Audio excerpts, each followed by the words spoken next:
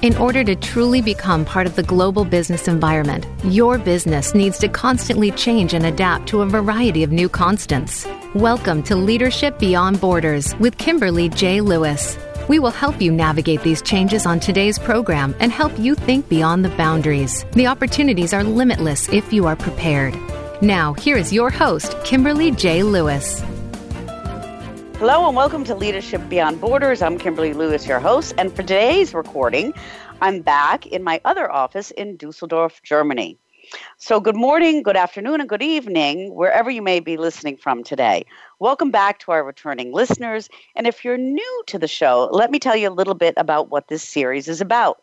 Leadership Beyond Borders is about the impact globalization is having on our organizations and what this impact is doing to the kind of leadership we need to drive long-term success in today's economy. In this series, we've talked about everything from business issues such as artificial intelligence and data protection regulations to leadership issues such as gender balance, generational management, and business values that may impact your organization or your individual career. So please download this series on iTunes, Google Play.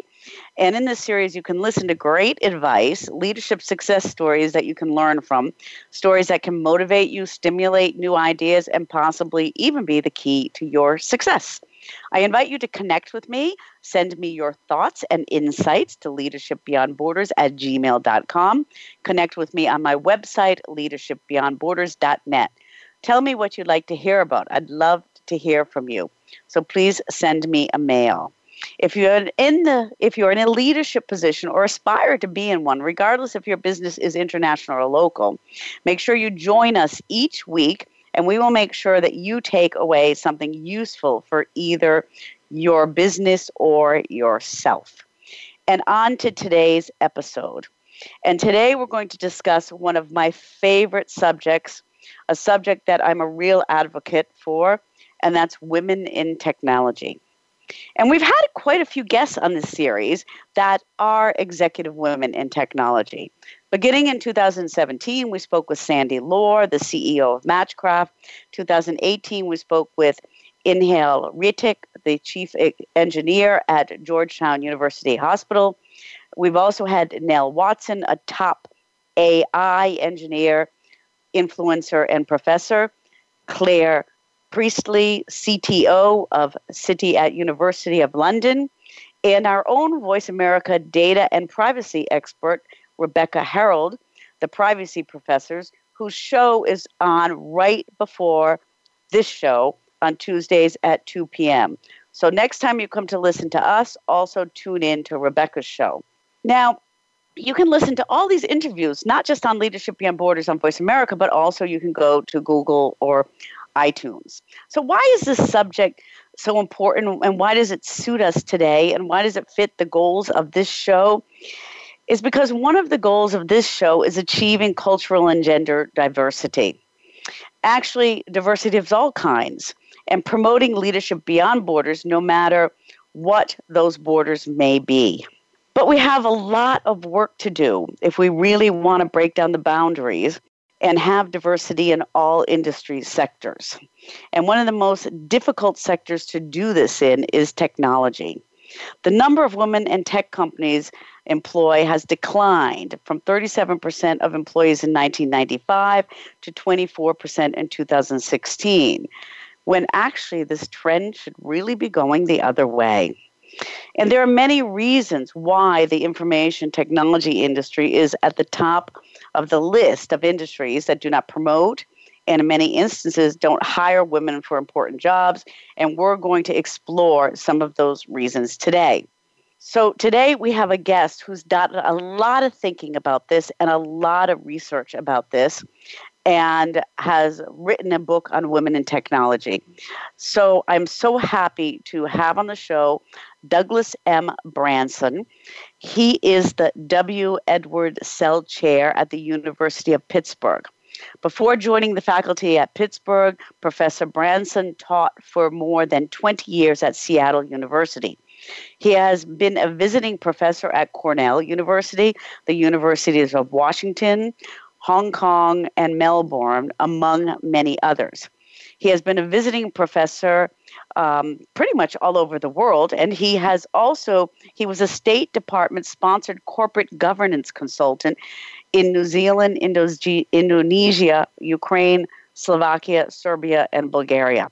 He is the author of 23 books on gender and corporate governances, and Professor Branson has published numerous articles and books and has also published approximately 75 law review articles in the fields of corporate law, corporate governances, and securities regulation. His new book, The Future of Tech is Female, How to Achieve Gender Diversity, is published by New York University Press and now available. So Douglas, if I may say, Doug, welcome to the show. It's so great to have you. Thank you. You make me sound better than I really am, probably.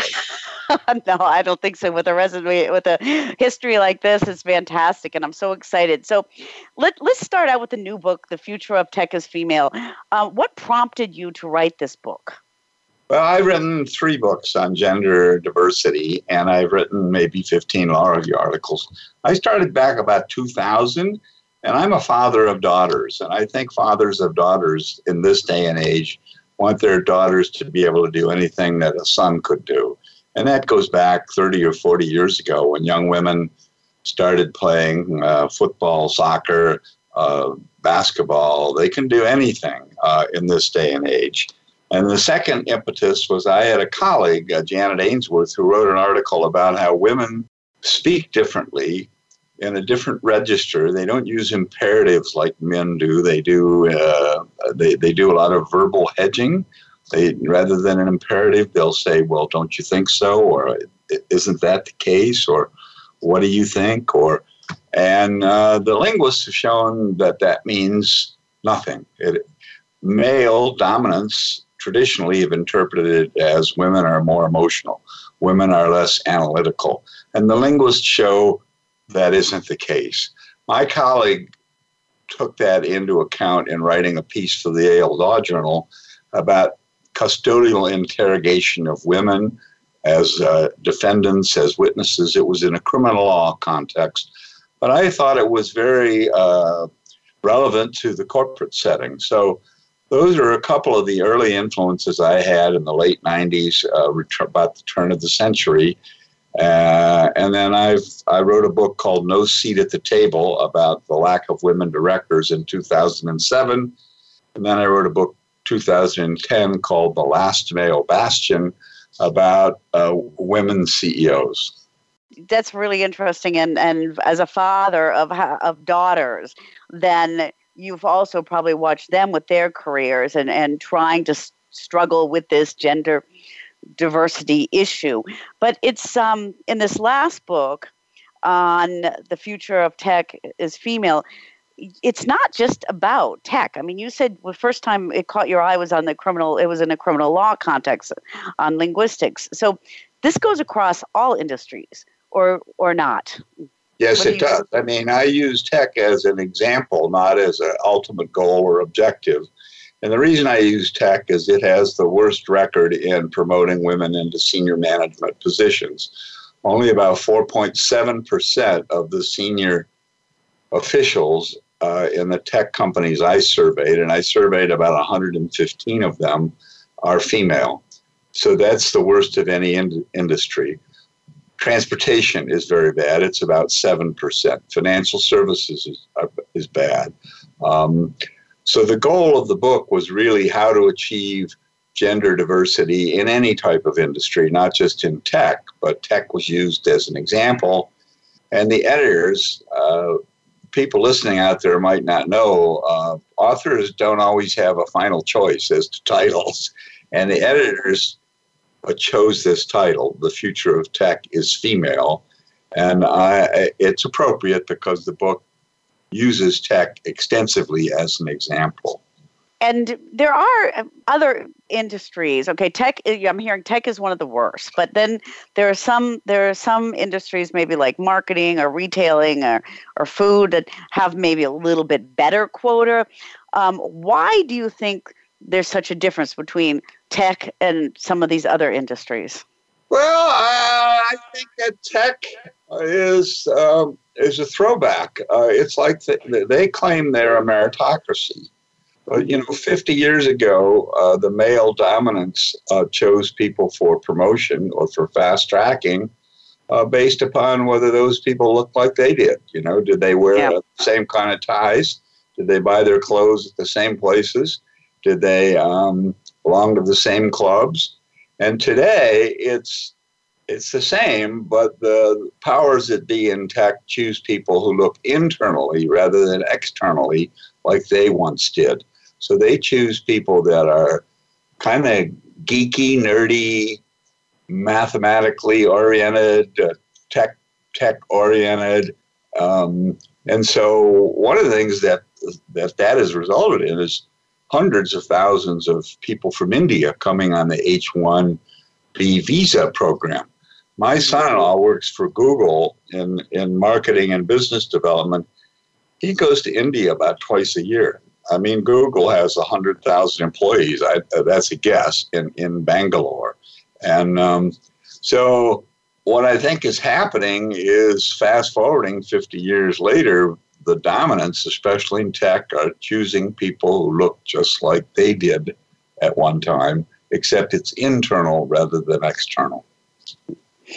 Doug, you'd think, or I would think, or something with the social media today and the change, that there might be more women on boards. But when you look at, companies such as Twitter and Facebook, they have very few or no women on boards at all. I mean, what kind of signal is this setting in the industry when we're trying to all focus on diversity when they have no women?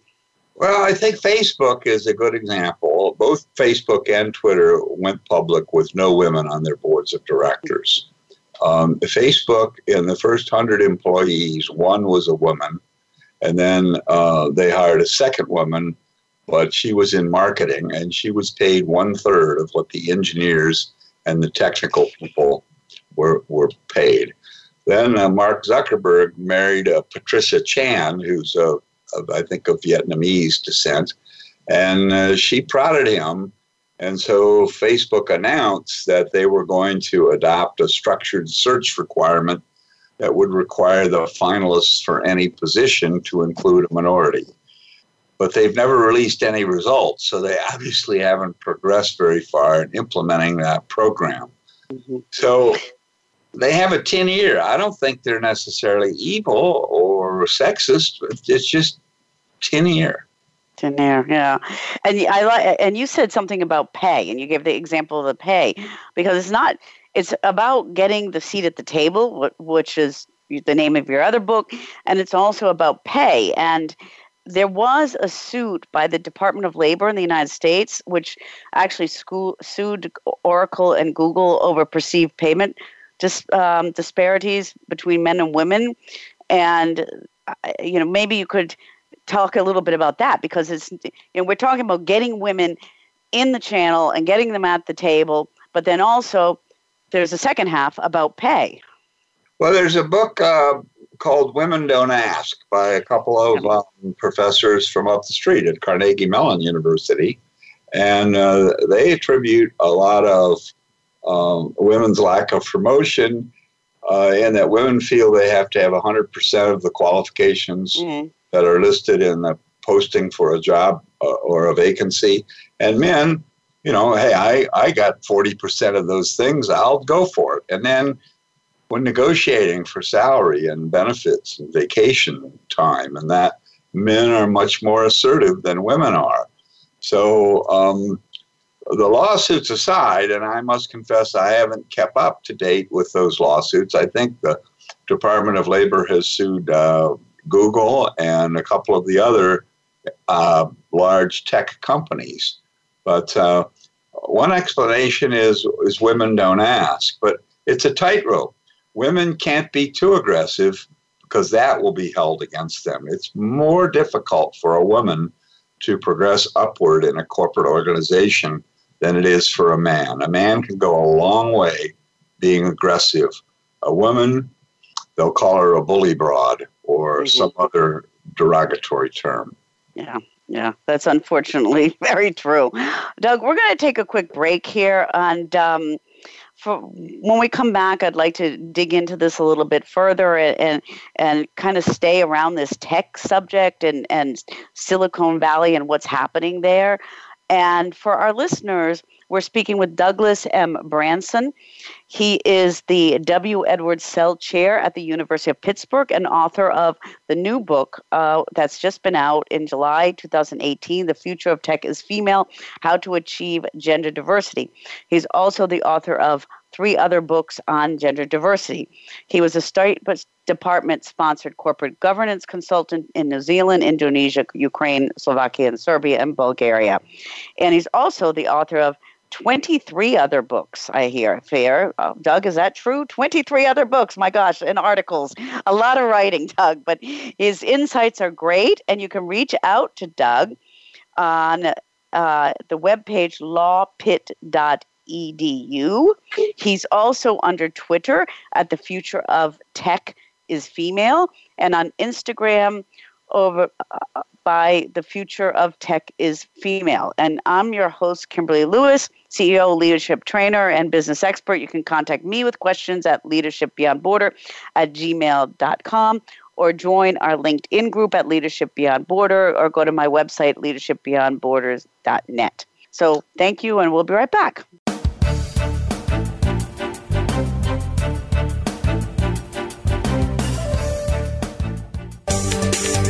From the boardroom to you, Voice America Business Network. The robots are coming. The robots are coming. Actually, they're already here.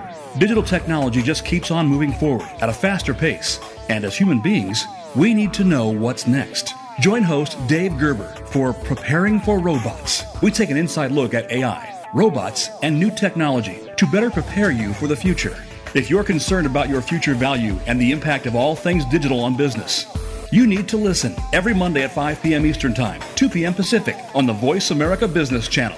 Bob Pritchard has over 30 years of experience as a straight-talking business consultant and author working with some of the top Fortune 500 companies.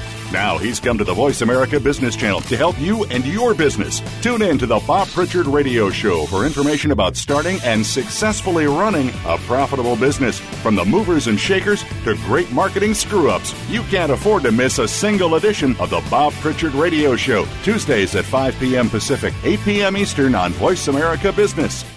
Have you become a member yet? Sign up now to become a member of Voice America. It's always free and easy. Plus, you get to take advantage of some great member benefits. Get unlimited access to millions of hours of on-demand content across all of our channels. Keep track of your favorite episodes, shows, and hosts in your own customizable library. Find out what shows you might be interested in based on your favorites. Plus, you get insider access with our newsletter. Membership gives you more. Sign up at voiceamerica.com and click register at the top right. When it comes to business, you'll find the experts here. Voice America Business Network.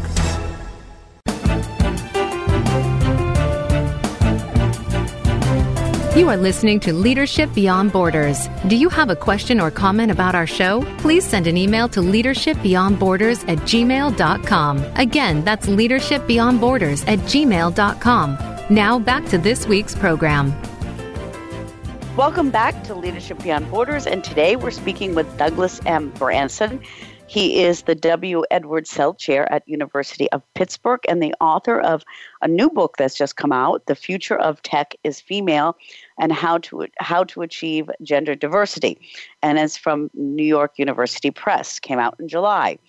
He is also the author of No Seat at the Table and also the Last Male Bastion, Gender in the CEO Suite. And you can find all his books on Amazon.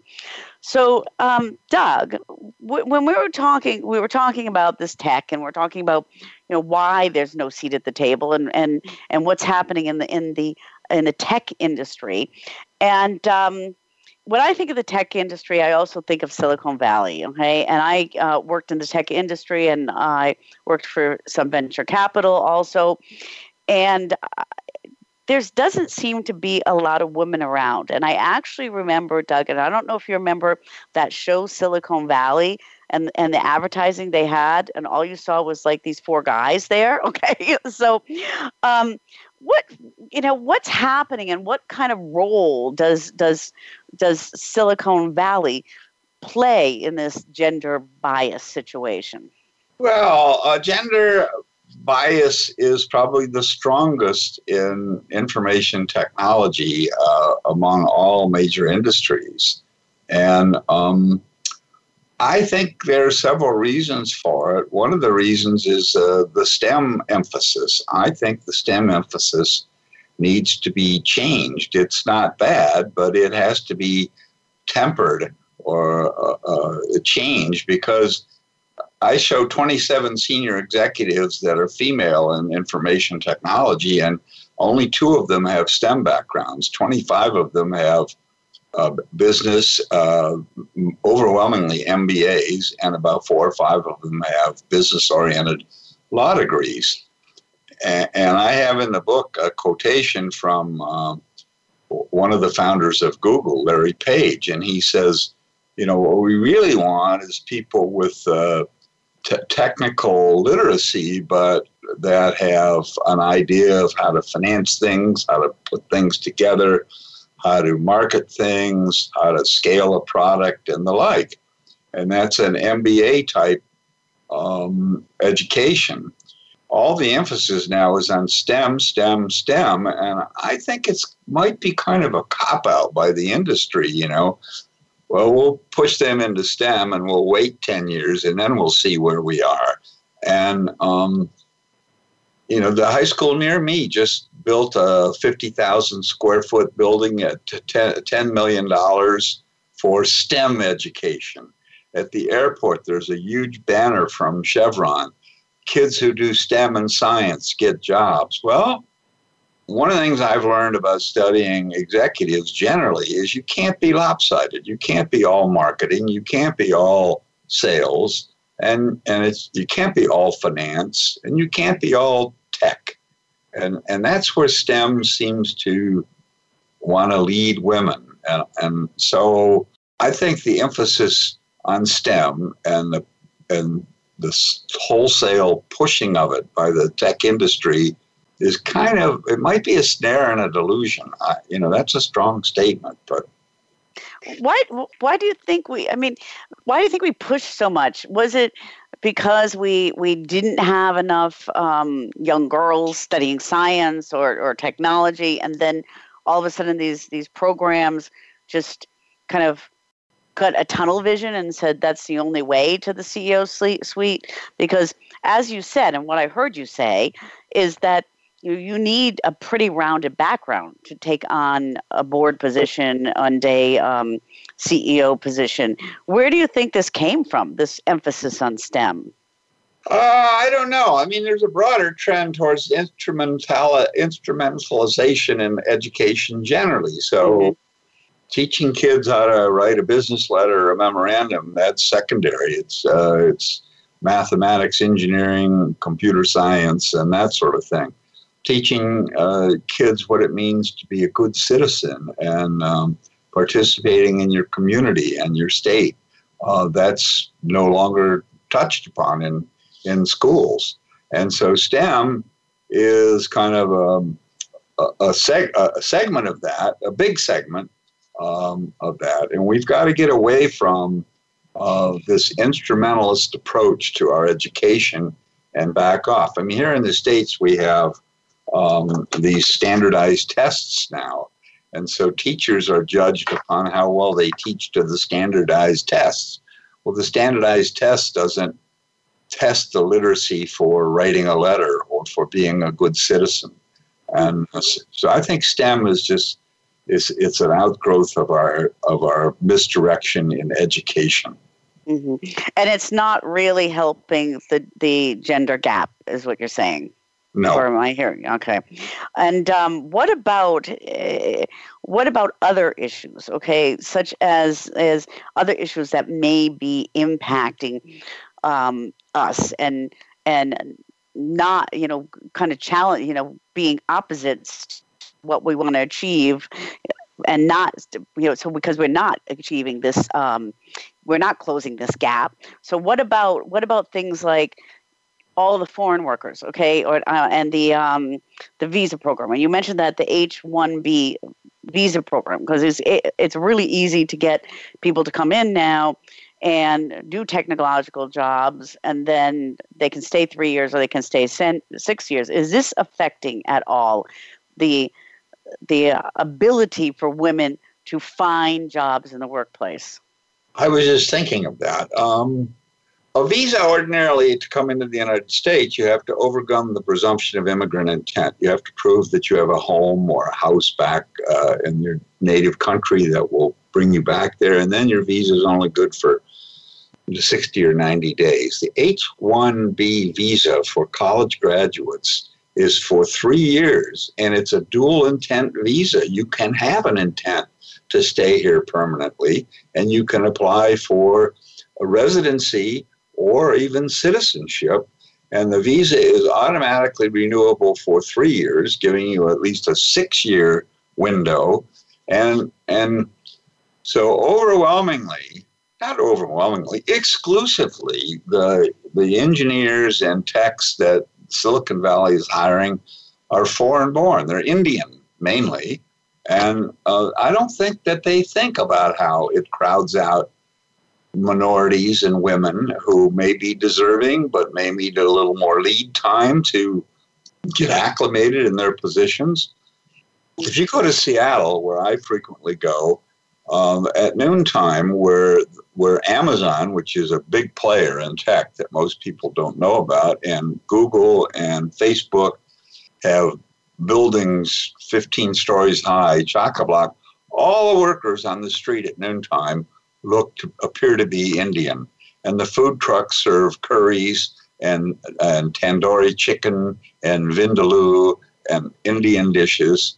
And I don't mean to be xenophobic, but it's a tightrope, you know. I mean, this is a nation of immigrants. We should have, but also women hold up half the sky, and as Mayo once said, and that's a vital part of our society, and it's a vital part of European societies and societies elsewhere.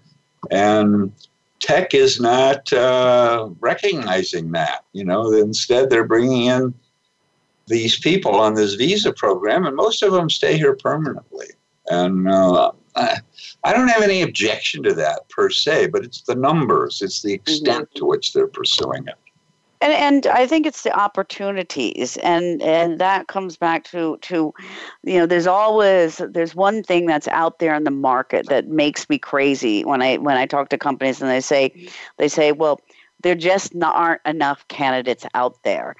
And I hear that in Europe, under the initiative of 40% women on boards in publicly owned companies, you know, sorry, we don't have the candidates. And how do you feel about that statement? Do you hear that from companies, and do you think it's true or not true? Well, it may take a little more lead time to get female or minority employees acclimated and on a faster track than someone who's a techie and ranked very high in their high school in India. But I think there has to be some patience. Then I read some books about women coming into business during World War I, and many companies have what they call vestibule training, where the companies themselves provided training for women to get acclimated and take the place of men who are off fighting the war. And that kind of died after the peace, and then it came again during the Second World War. And it kind of died again. You know, Rosie the Riveter had to go back to household work. But that's another thing that the tech industry could be doing at very low cost. So less reliance on the H-1B visa, maybe some form of vestibule training. And then I'm probably talking too much, but one of the big things is reforming the gaming industry, which is so sexist you would not believe it. All the managers are men. All the games are surrounding killing people, scoring goals. things that have no interest to young girls. And then the figures in the games themselves are all male except for cartoonish, buxom women who usually are raped or killed as part of the game. And until the gaming industry is reformed, that gateway to computer science, that means of getting your head under the hood, so to speak, is denied to young women and young girls, where it's right up the alley for males. So we have to get some balance in the gaming industry. We have to reform the industry. And I think the tech giants should be leaning very heavily on the people who control things in the subset of tech companies that does video and computer gaming. And when you talk about that, I never even thought about the gaming industry, and that's a really good point. On it is driven, it's male dominated, and the games are male dominated. But do you think the leaders in this industry actually realize this? Do they have their ears on this in diversity or not? The leaders in the gaming industry, or in gaming first, in gaming industry. I think that people in gaming industry have no notion of liberalizing things, and I think they know how sexist and monomaniacal they are. But they're afraid it would affect the bottom line if they changed anything. But we're going to have a gaming industry pretty much where all young boys are directed toward blowing things up and shooting people. Mm-hmm. And actually, I mean, when you talk about affecting the gaming industry and bottom line, if they actually thought about it a different way, there's a whole market out there that's being ready to be served. Okay. Little girls like to play, technology is here. Everybody uses their computers. Everybody, plays things on their tablets. And so there's a market that's not even being reached. So maybe if we can kind of steer them in that direction, that might help a little bit. Only about 5% of the output is directed towards females, and it's called derogatorily pinkware, and it's also called shovelware because it's simple, kind of idiot games that they throw towards young girls. 95% of the output is directed towards adolescent males. Mm-hmm. But then there are toys that I'm thinking of on there are new games or engineering for like Goldie Blocks that focus on girls, and maybe if we can get them, but with only 5%, then that's a statistic that needs to change in order to move the envelope in the right direction, is what I'm hearing. Yeah. But you're preaching to the choir. Yeah. Okay, good. So, Doug, we're going to take a quick break again, okay? And this is really interesting. I could talk about this all day. And maybe we can have some messages when we come back before we end for the leaders in these industries. And for our listeners, we are talking with Douglas Branson, and he is the W. Edward Sell Chair at the University of Pittsburgh and the author of quite a few books on gender diversity. And his latest book is The Future of Tech is Female, How to Achieve Gender Diversity, and it's from New York University Press. Came out in July. Please download it. Another book, one of my favorite ones, was No Seat at the Table. That's also on Amazon.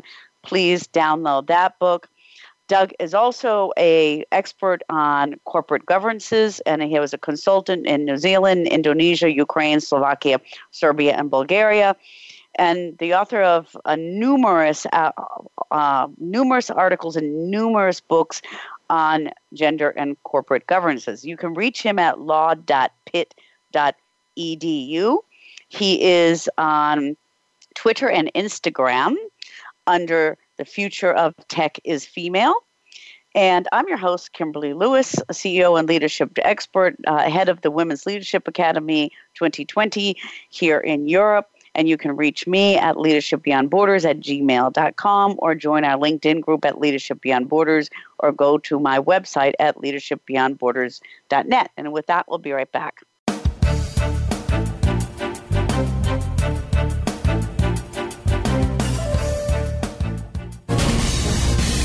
Voice America Business Network, the bottom line in business. Today, enterprise technology is both strategic and global. Each week on CTN CIO Talk Network, IT thought leaders from around the world share their experience with listeners as they discuss with Sanjog Aul how they are trimming costs and partnering with business to innovate and help IT become more competitive, better care for customers, and improve the corporate bottom line. If you want to keep up with IT thought leadership, listen to CTN CIO Talk Network with Sanjog Aul at CIOTalkNetwork.com. Are you a business innovator, or are you just sitting on the sidelines? Tune in every week for Coffee Break with Game Changers, presented by SAP. Host Bonnie D. Graham talks to a cross-section of the movers and shakers who are leading by example. They will share best practices and innovative ideas to keep you thinking and moving along with the best. Join us for Coffee Break with Game Changers, presented by SAP, Wednesday mornings at 11 a.m. Eastern Time, 8 a.m. Pacific Time on the Voice America Business Channel. Have you had a chance to check out Voice America's online magazine and blog, Press Pass? If you love our hosts and shows, check out articles that give an even deeper perspective. Plus topics about health and fitness, movie reviews, philosophy, business tips and tactics, spirituality, positive thought, current events, and even more about your favorite host. It's just a click away at vapresspass.com. That's vapresspass.com. VA Press Pass by Voice America. All access, all the time.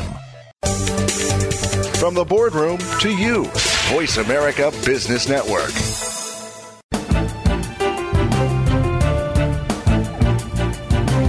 You are listening to Leadership Beyond Borders. Do you have a question or comment about our show? Please send an email to leadershipbeyondborders@gmail.com. Again, that's leadershipbeyondborders@gmail.com.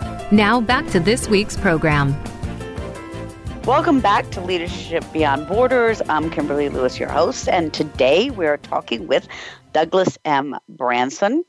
He is the W. Edward Sell Chair at University of Pittsburgh and the author of several books on gender diversity and corporate governances.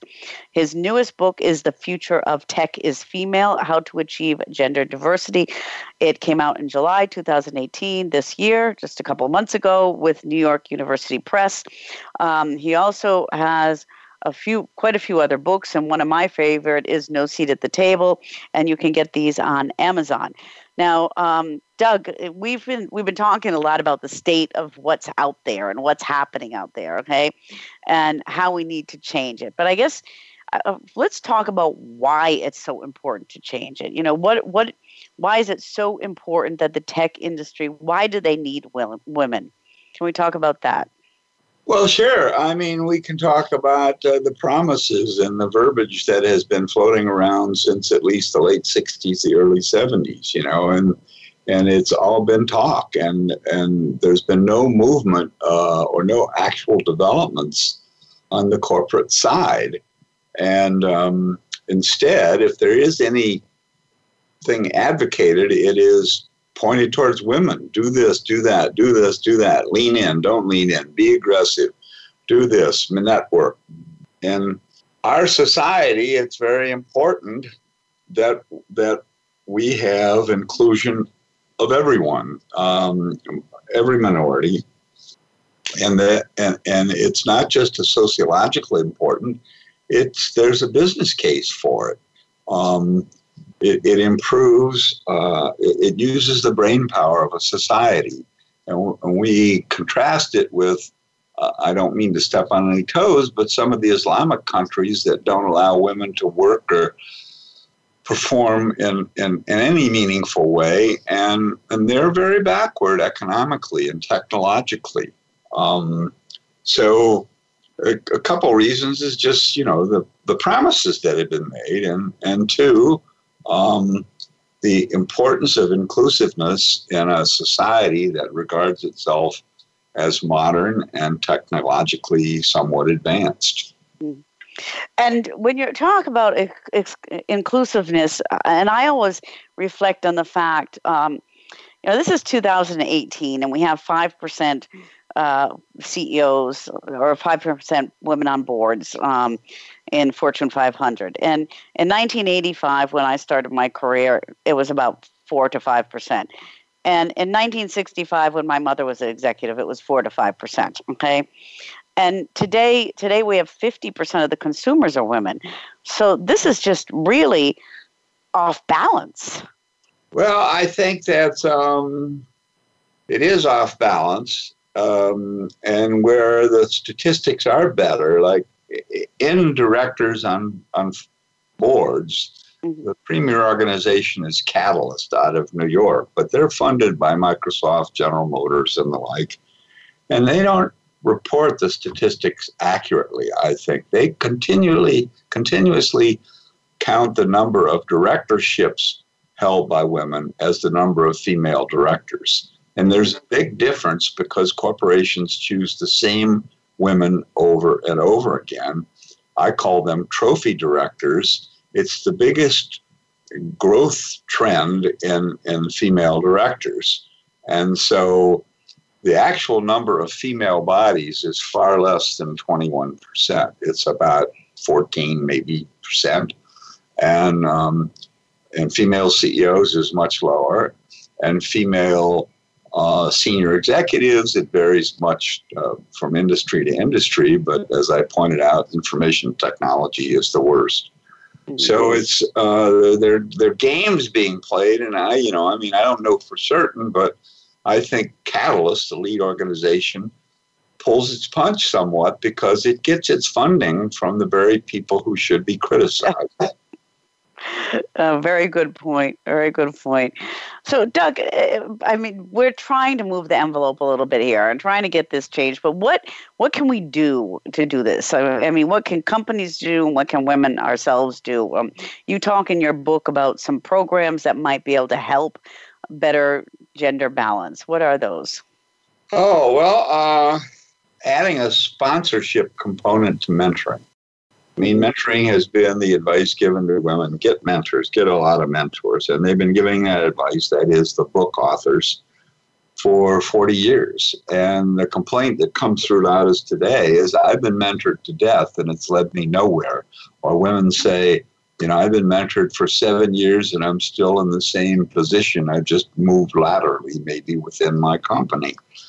So in Australia, they decided to add a sponsorship component. They signed up 100 chairpersons. Australia is a very small country, so there are 200 major corporations. Our Fortune 1000 here in the U.S. would be the ASX 200, and they signed up half of the company chairpersons who agreed to sponsorship of women that they mentored for a few months, less than a year, and to get them a seat on a publicly held company board. And the number of women, female bodies, went from 8% to 21% in about 16 or 18 months. So that's an idea that should be thought about in various countries. The pledge programs, the Netherlands tried this and they were very successful. They got major corporations to define goals and then to pledge to reach those goals. But then the Commissioner for Diversity in the European Union tried the same program and it fell flat on its face. I think in a year, maybe 3 or 4 major corporations in the whole European Union of 450 million people, only 3 companies signed up and the European Union abandoned the program. But that's a program that could be played with, might work some industries. Another program is Comply or Explain, which is the London Stock Exchange has that. The Australian Stock Exchange has that. You have to define what your objectives are in terms of diversity, and then you have to report periodically about your progress toward those goals. And then some people call it an if not, why not program. If you don't have the goals or you haven't made progress toward those goals, you have to explain why not. Those are Comply or Explain type programs. Quotas, of course, are big in the European Union, but I don't, as I said earlier, I don't think that they would fly in the United Kingdom or in New Zealand or Canada or the United States. They've been tossed about in Australia, but they haven't really gotten anywhere. Germany, where you're sitting now, did adopt a quota system, but 30% rather than most of the European programs are 40%. That was the original Norwegian program. Mm-hmm. But I think Germany was kind of dragged into it, kicking and screaming all the way. Mm-hmm. Another program is what is called a structured search, where in the short list for any senior position, you have to have at least one minority, and that minority has to get what we call a callback. They have to come and have a physical interview. A telephone interview won't do it. And that's called the Rooney Rule. It was very successful with recruiting and hiring African-American football coaches, general managers, and now some senior front office personnel for professional football, gridiron football teams here in the United States.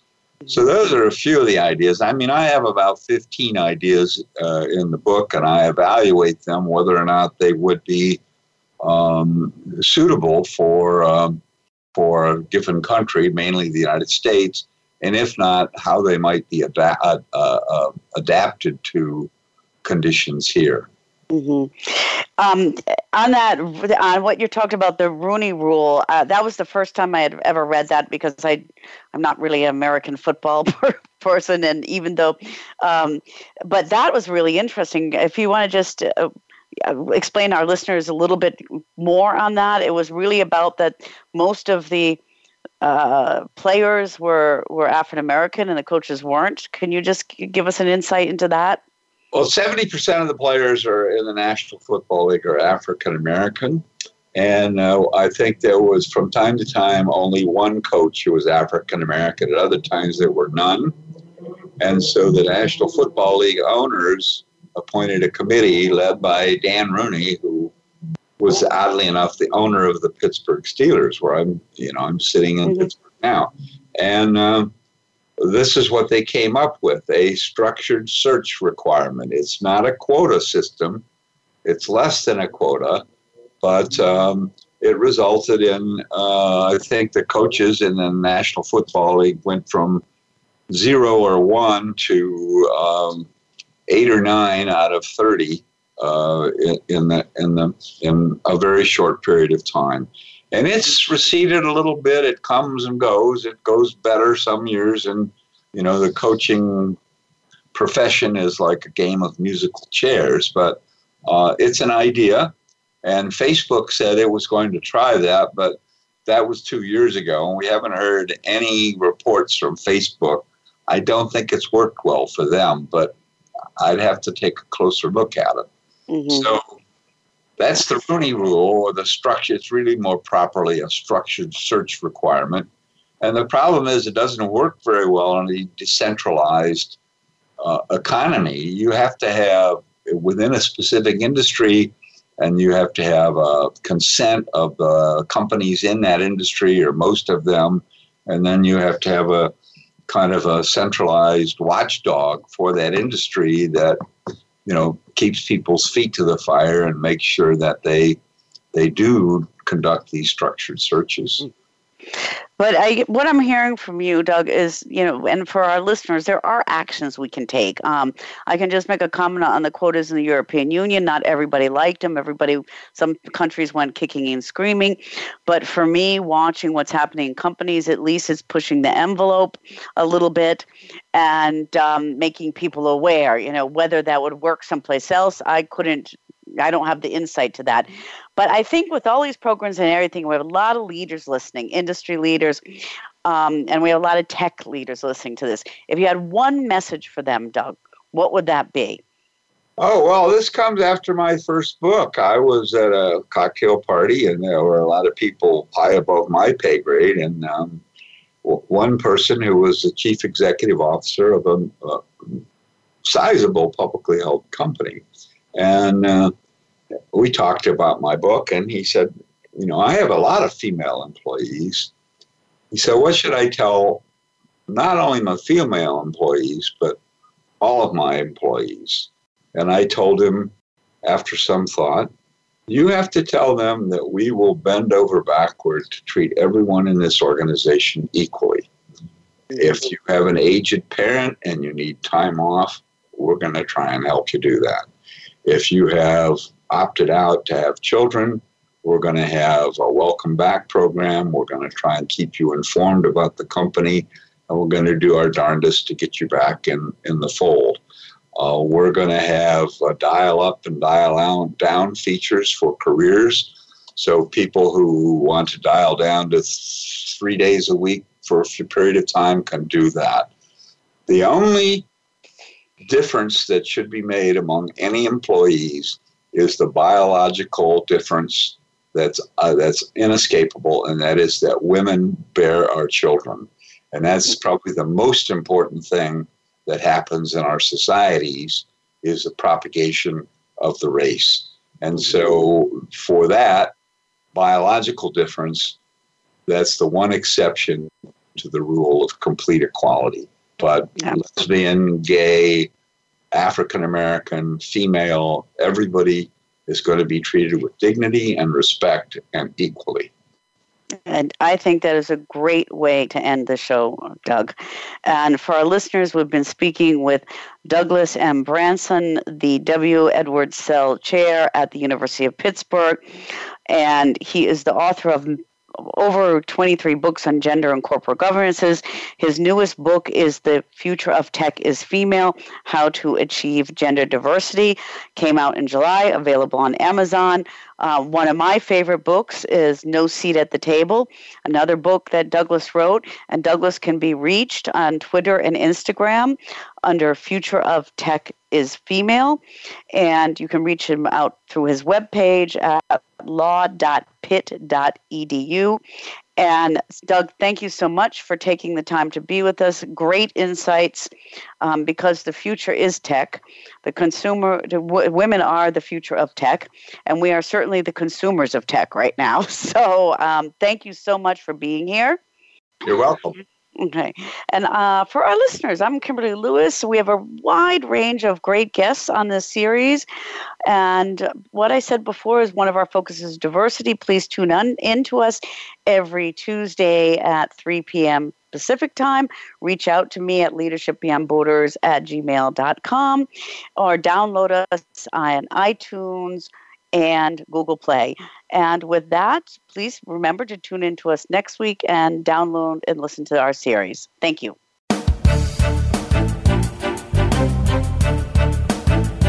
Thank you for joining us on Leadership Beyond Borders. Please tune in again next Tuesday at 3 p.m. U.S. Pacific Time for another edition featuring your host, Kimberly J. Lewis, on the Voice America Business Channel. Have a great week.